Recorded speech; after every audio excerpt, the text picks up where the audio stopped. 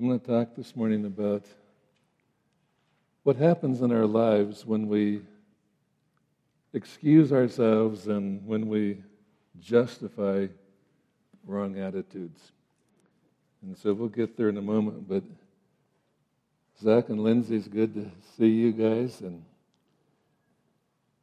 I just encourage everybody, if you haven't met them yet, meet them out at the table. Be a prayer partner, be a giver. They need support to be there, so make sure that you see them after the service.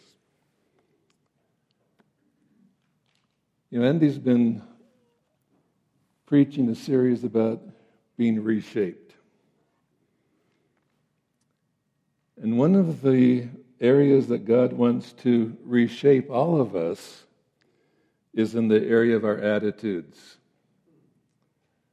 Philippians 2:5 says, "Your attitude should be the same as that of Jesus Christ." I'm not going to ask you to raise your hand, but how many would say, yeah, my attitude's just like Jesus? So I think what we have to look at this morning applies to all of us.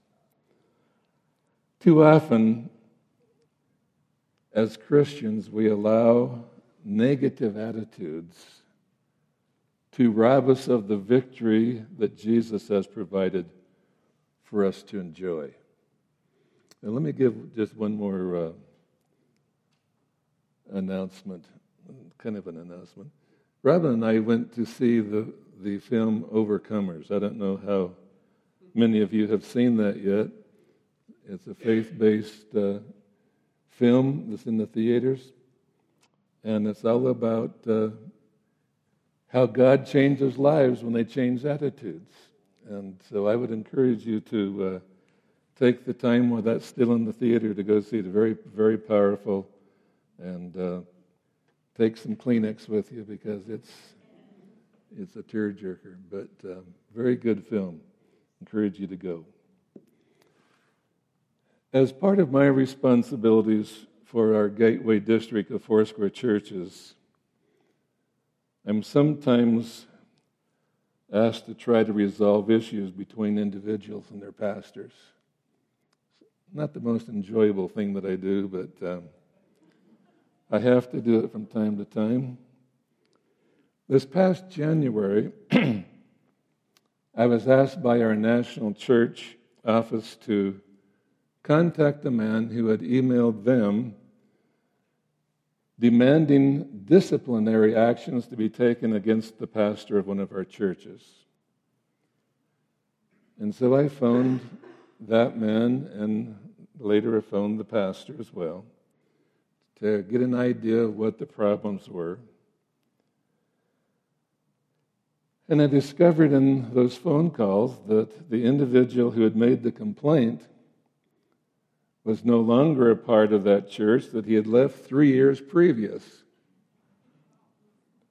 And for 3 years, this man had been harassing the former pastor with angry, bitter, hate-filled phone calls and emails that accused him of all kinds of grievances. Well, after 3 years of trying to deal with this man's anger, the pastor had established some boundaries to protect himself and his family. And so he quit receiving phone calls from this individual. He would see the number and just wouldn't answer. He refused to read any of the emails that came through, that he would just ignore them. Well, when this man found out that he was not even able to express his anger and so forth to the pastor, he became more irate than ever. It really ticked him off. Well, in my opinion, in talking to both of these individuals, the pastor hadn't done anything that required denominational discipline. He maybe could have used better wisdom in some of the ways that he had handled things, but certainly nothing that required him to be removed from office. But all the complaining individual could see was his side of the issues, that he had been hurt, and that he was not going to be satisfied until the pastor was hurt as well. But what I told him was that I would not be a part of his plot to retaliate and to bring revenge. And he responded, "I'm not trying to retaliate. I just want closure." Well, if you can't get closure in 3 years, I don't know if you ever will. But I told this man, closure doesn't come by retaliation and angry words to the other person. And I told him in reading his emails, I felt like I was swimming in a cesspool. It was bad stuff. And I told him, closure doesn't come through that. Closure can only come by giving your hurt to Jesus and allowing him to empower you to forgive and to put it behind you. Well, here's what the Bible teaches us is the godly response in order to get closure. So it'll be up on the screen. Ephesians 4:29 through 32. Let's read it out loud together. Would you read it with me? Do not let any unwholesome talk come out of your mouth, but only what is helpful for building others up according to their need, that it may benefit those who listen. And do not grieve the Holy Spirit of God, with whom you were sealed for the day of redemption. Get rid of all bitterness, rage, and anger, brawling and slander, along with every form of malice. Be kind and compassionate to one another, forgiving each other, just as in Christ God forgave you. Pretty plain, isn't it? Not a whole lot left out of to try to guess of what we're supposed to do. He says, get rid of that kind of stuff. Get rid of the bitterness, the rage, the anger, the brawling, the slander, the malice, all the stuff that for 3 years this guy had just been pouring out. But in spite of what that portion says and makes very clear, this man felt totally justified retaining all these wrong attitudes. And the scripture here that we've just read says that it grieves the heart of God. See, our human nature has a tremendous capacity to justify wrong attitudes. We tell ourselves we have a right to feel this way. This man felt like he had been mistreated. He was disappointed by people that he had trusted. He felt misunderstood. He felt that his value had been depreciated, and it hurt and wounded his emotions. And so feelings of rejection and abandonment flooded his mind and deposited in him a bitterness and revenge in his heart, a mountain of bitterness. And he told himself that the offending pastor deserved his anger. He deserved his wrath. He needed to be accountable for what he had done. And he needed to be punished and hurt just like he had hurt me.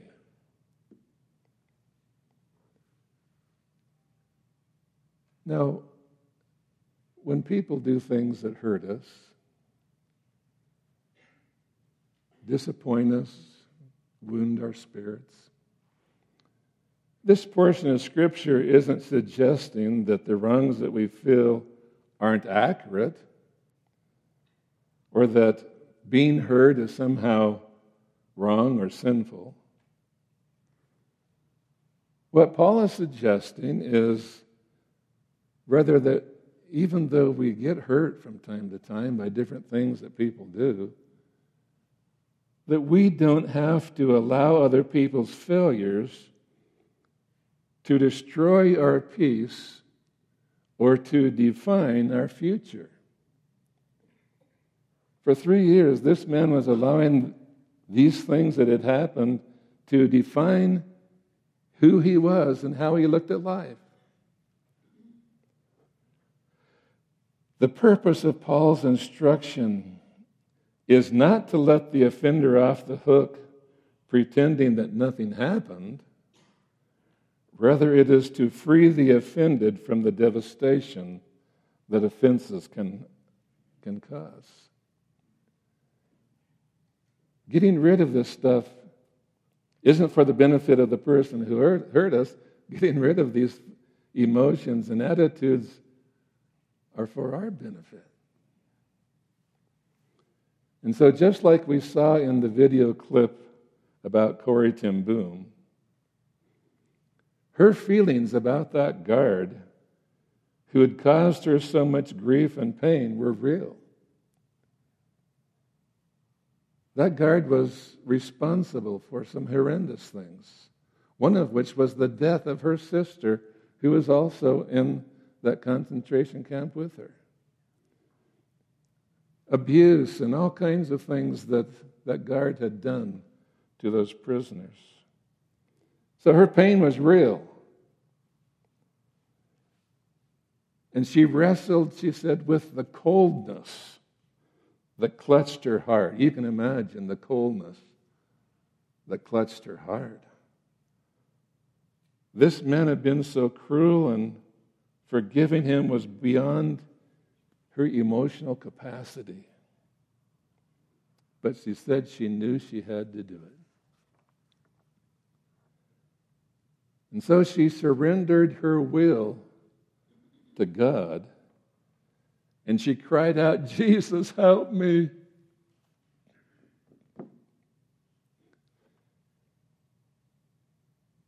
And in that moment,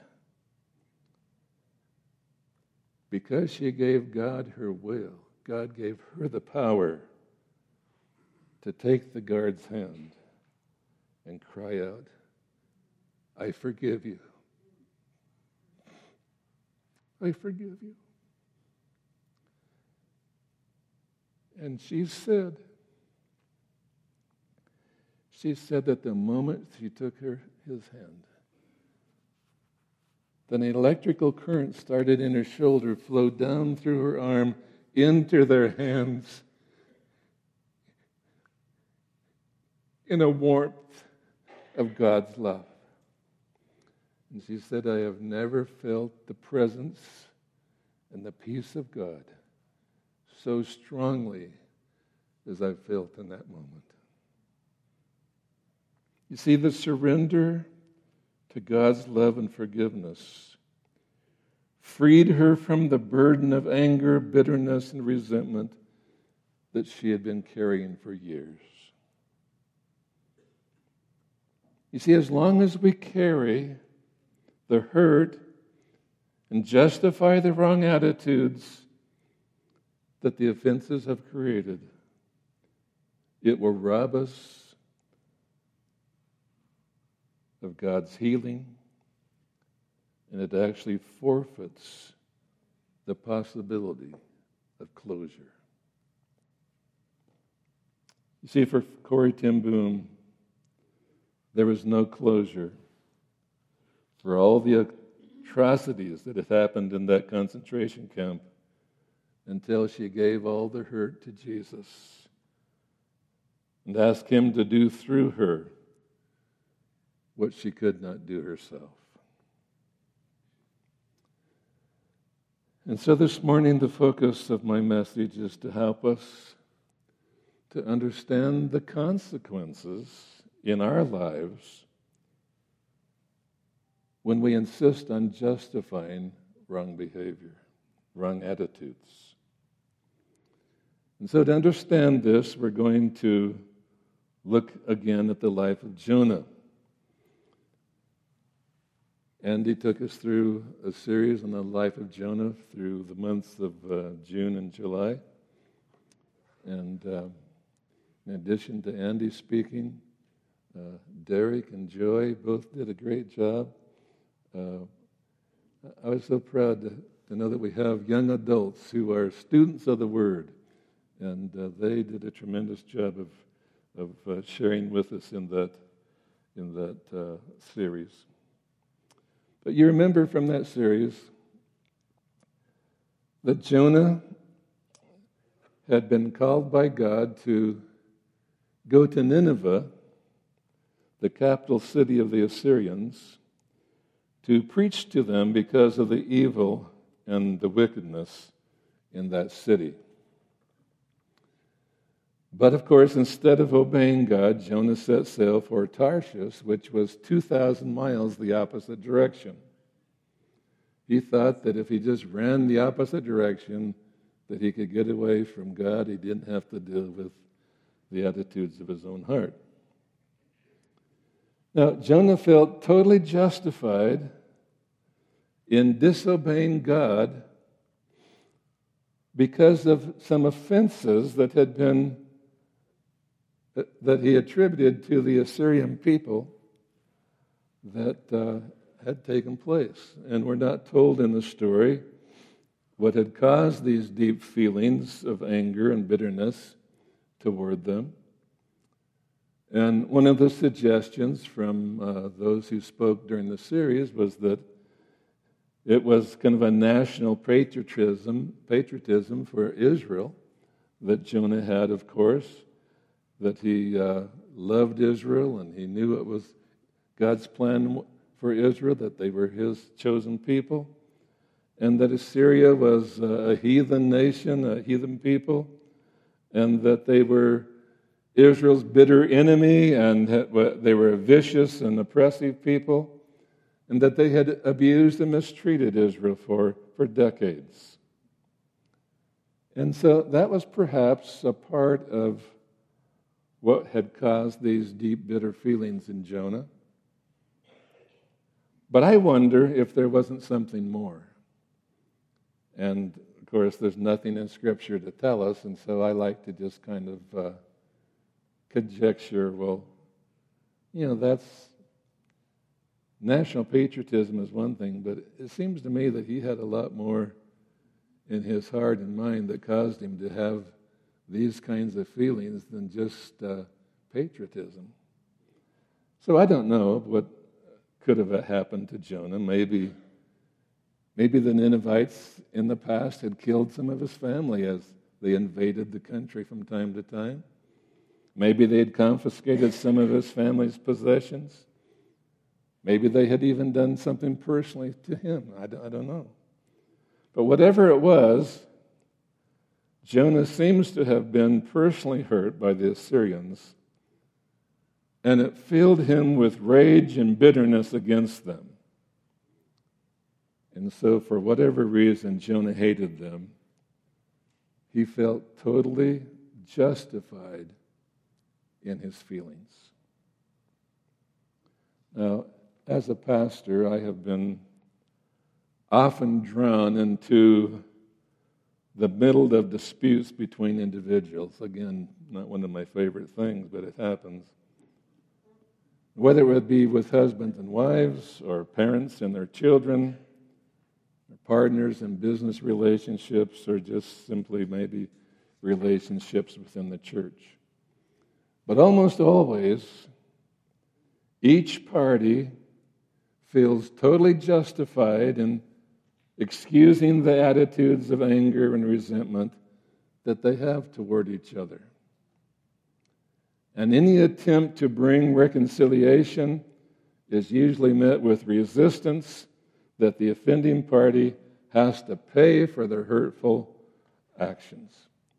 They hurt me and they need to pay.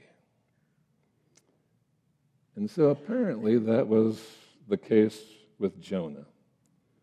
Whatever the Assyrians had done to him and his family in the past, he insisted that they had to pay.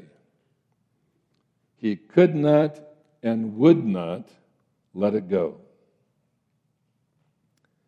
And so since Jonah felt his feelings and attitudes were justified, he felt he could ignore God's instructions, that he could ignore God's call, and he could just do what he wanted to do because he was justified in what he felt.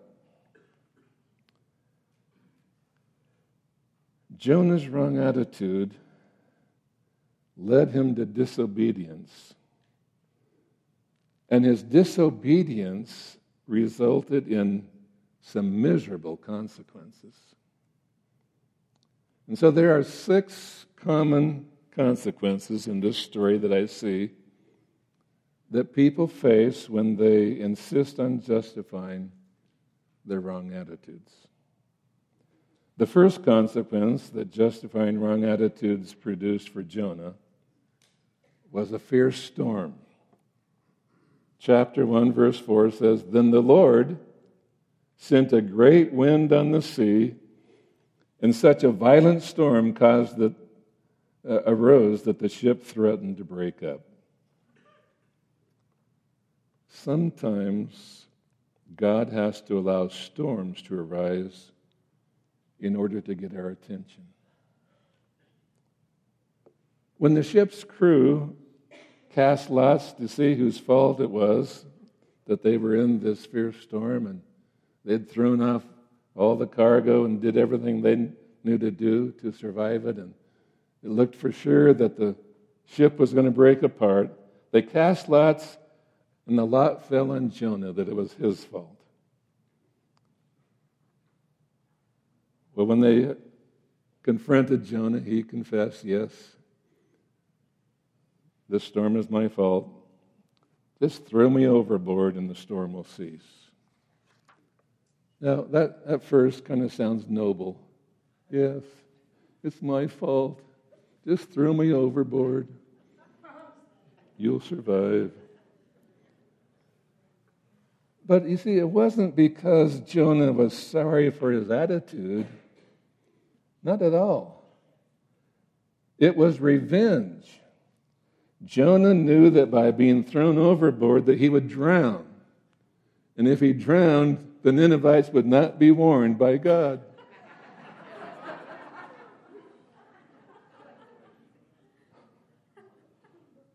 See, Jonah so hated the Assyrians that he would rather die than risk the possibility of God showing them mercy and grace.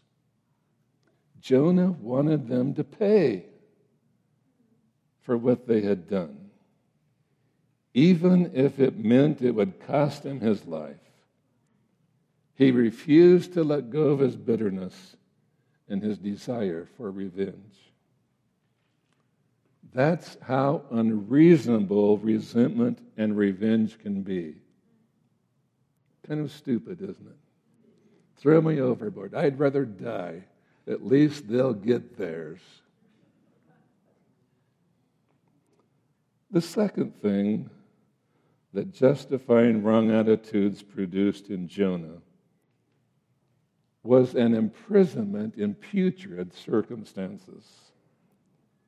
Chapter 1, verse 17 says, "The Lord provided a great fish to swallow Jonah, and Jonah was inside the fish for 3 days and 3 nights." Well, instead of drowning like Jonah was counting on, he was swallowed by a big fish. And for 3 days and nights, he lived in the belly of that fish. Now, I'm not much of a fisherman, but the few times that I have fished and actually caught something, to cut that fish apart and to see all the innards and all that stuff. Can you imagine living inside the belly of a fish for 3 days and nights? I mean, it was a fate that was worse than dying. It was unbearable, filthy, smelly, painful. the gastric juices, the other fish that are being decomposed. I mean, it's terrible. And so the first day was horrible. The second day was unbearable. And by the third day, he could stand it no longer. And so he cries out to God in repentance and asking for mercy. I mean, living in the belly of a fish is worse than staying at a Motel 6.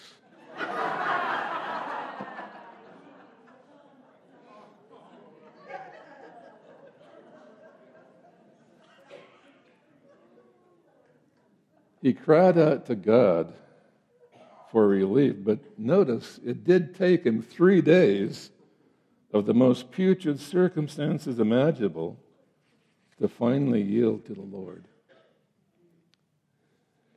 That's how stubborn our resentment and revenge can be.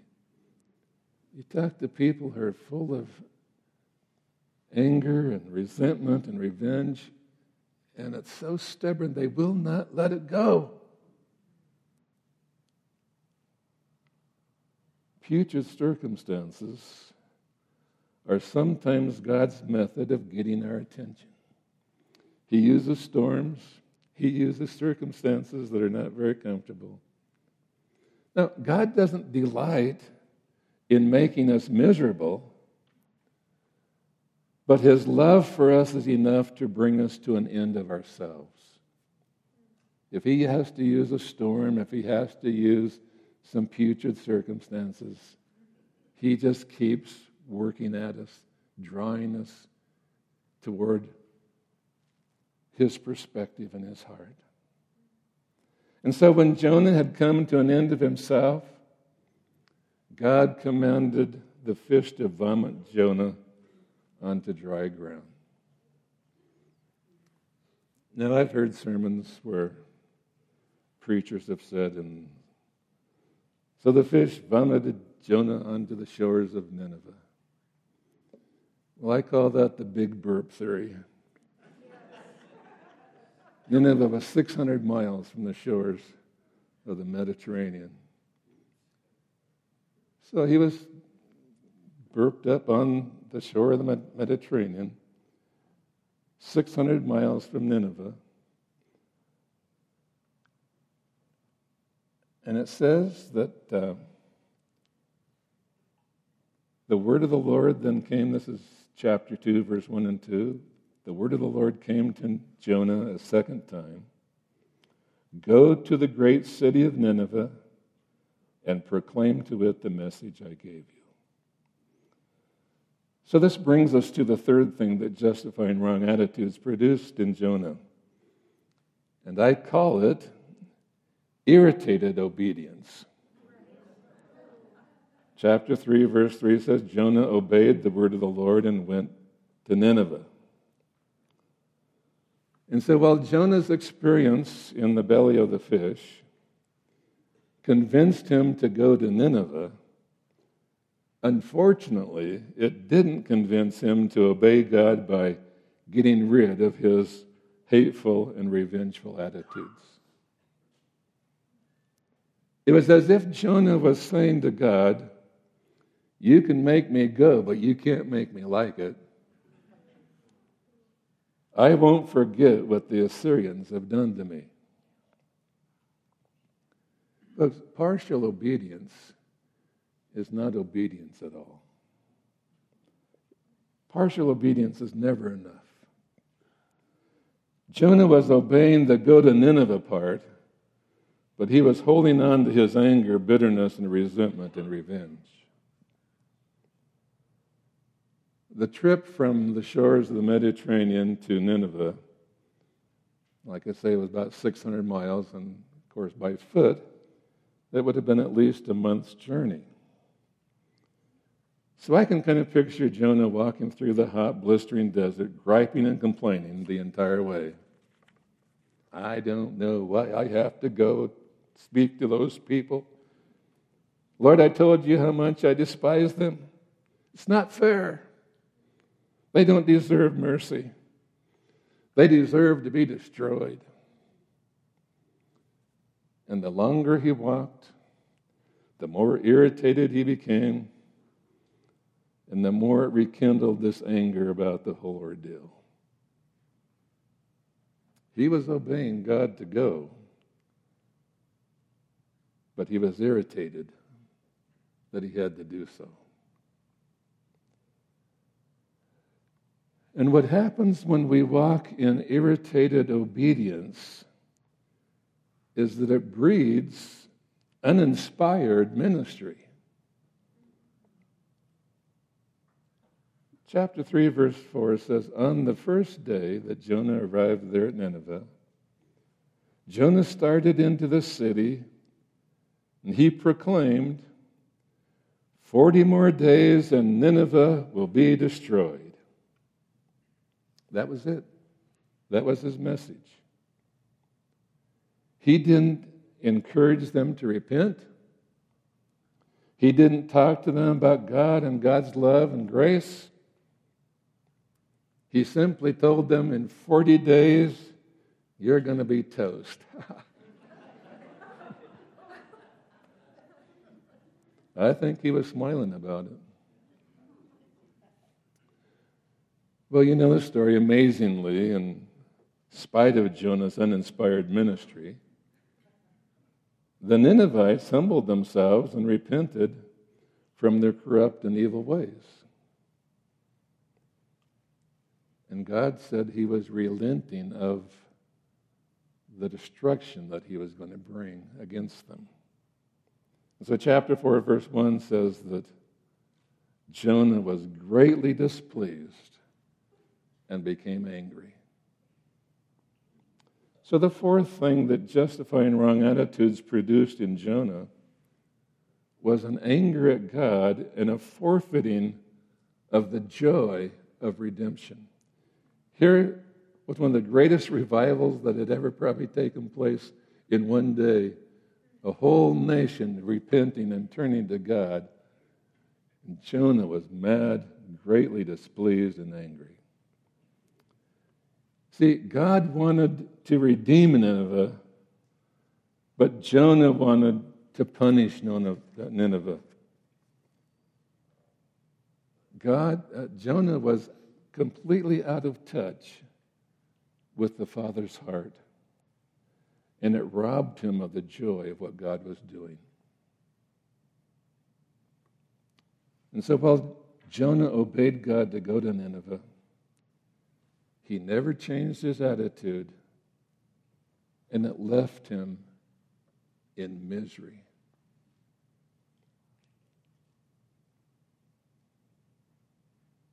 So Jonah went out on a hillside east of town to watch and to see what was going to happen to the Ninevites. He was hoping that their repentance would be short-lived, because he knew that oftentimes human nature is that way. We repent, and not very long we're back into the same evil stuff that we repented of. So he was no doubt counting on the fact that it wouldn't last very long, and that destruction was going to come, and I'm going to sit right here and watch it. This is going to be good.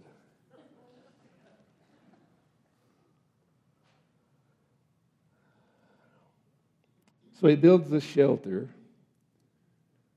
to just sit there and watch. And it says in the scripture that God provided a vine that grew up over the shelter that Jonah had built, and it provided shade for Jonah while he sat there.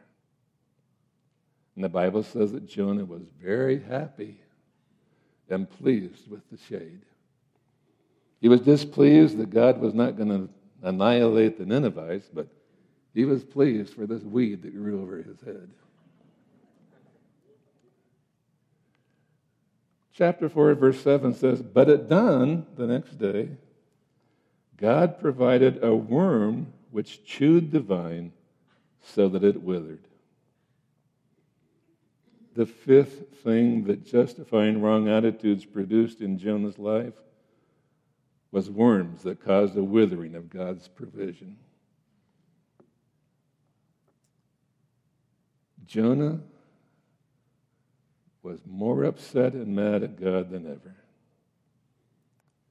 Somehow in his twisted thinking, he felt he deserved a little bit of shade. And you can almost hear him say, I didn't want to come here in the first place, but I came. I've endured all kinds of hardship in order to obey what you told me to do, even though I didn't want to be here. I gave Nineveh your message, and now I'm tired and hot in this blazing heat, and all I wanted from you, God, was a little bit of shade. Is that too much to ask? And in verse 9, God says to him, do you have a right to be angry about the vine? And Jonah says, I sure do. And I'm angry enough to die. Now, if I'd been God,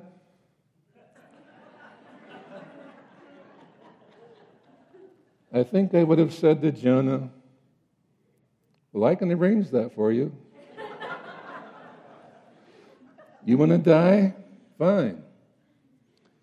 You think it's hot out here without shade? Let me show you how hot it will be when I send fire from heaven to consume you.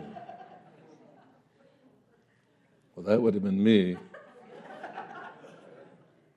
But that's not our loving Father. God, in his patience and mercy, didn't do that. Chapter 4, verse 10 through 11 says, but the Lord said, Jonah, you have been concerned about this vine, though you did not tend it nor make it grow. It sprang up overnight and died overnight. But Nineveh has more than 120,000 people who cannot tell their right hand from their left. Should I not be concerned about that great city? You see, in Jonah's self-centered anger, his thinking was totally illogical. He cared about a weed, but he didn't care about thousands of people that God loved. Illogical thinking, because he was retaining bitterness, hatred, revenge.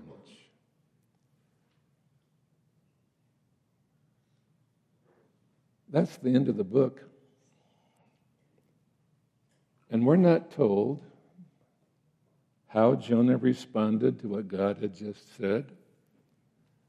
We're not ever told whatever happened to Jonah after this.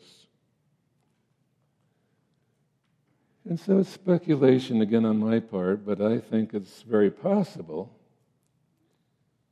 that Jonah's ability to be used by God came to an end. He's never heard from or mentioned again. Jonah's anger and bitterness had become more important to him than the purposes of God. And so consequence number 6 that I've listed is that justifying wrong attitudes can eventually make us unusable to the Lord. Well, sadly, that is the plight of many Christians. Because they refuse to let go of their offenses and the wounds that other people have heaped upon them. Because they keep holding on to their right to feel this way, eventually it can make them unusable to God. And so the lesson we learn from Jonah is that we will always live in spiritual misery until we stop justifying attitudes that are contrary to the heart of God. We can't afford to hang on to resentments, bitterness, unforgiveness. They will keep eating away at us and consume our thinking until we eventually become unusable. And so God is calling us this morning to let it go, to get rid of the unwholesome talk, to get rid of bitterness, rage, anger, brawling, slander, every kind of malice, and to pursue the practice of being kind, compassionate, and forgiving. And we can only do that by choosing to give all of our hurts and all of our woundedness, all of our wounded emotions to the Lord, and asking Him to empower us to do what we can't do ourselves. And that's what Corrie ten Boom did in the clip that we saw. Facing that guard who had treated her so cruelly, she gave God her will, and God gave her the power to forgive. That's called willpower. You give your will to God. He gives you the power to do what is right. So, who are the Ninevites in your life? Who do you find it difficult to forgive? What have people done to you that have filled you with resentments and bitterness? Give it to Jesus. Choose to allow the Holy Spirit to lift the weight from off your shoulders and to fill you with His heart and love. Give Him your will, and He will give you the power to do what you can't do yourself. When we will do that, like Corrie ten Boom expressed when she surrendered to Christ, not only did He allow her to forgive, but she said that electrical current running down her hand, bringing healing. And the presence of God was so intense, and her passion for the heart of God stronger than it had ever been. Now, we usually view these 6 consequences, or at least 5 of them, as attacks of Satan. Oh, I'm in storms, and Satan has just been after me. These big fish are chasing me, and I'm afraid they're going to swallow me. Well, you read the story again, and every one of those things was orchestrated by God. They were not Satan's attacks. God was trying to get Jonah's attention. But Jonah refused to budge. And so God had to keep pursuing him in different ways. Circumstance after circumstance, God was giving him the opportunity to change, but he was refusing to let it go. Folks, we don't have to remain in anger, bitterness, resentment. You say, well, but you don't understand what's been done to me. I know I don't understand what's been done to you, but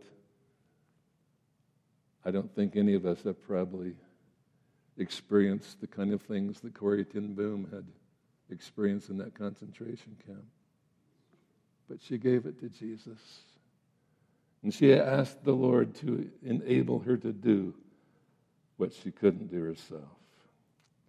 So we don't have to remain in anger, bitterness, and resentment. We can give it all to Jesus and become a conduit of His forgiveness and love.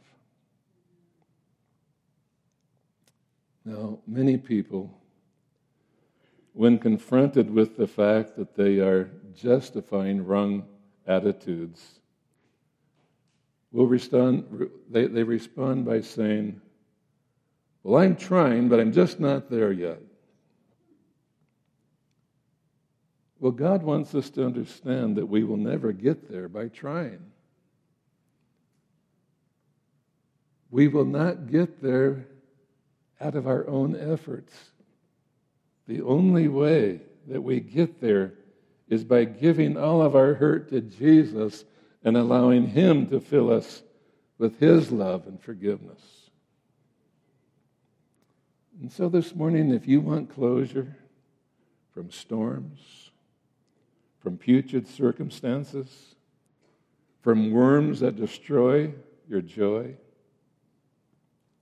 Jesus is asking you to lay all the hurt at His feet and allow Him to empower you to do what you can't do in your own strength. He's asking you to lay it down. Give it to Jesus. Give God your will, and He'll give you the power to forgive.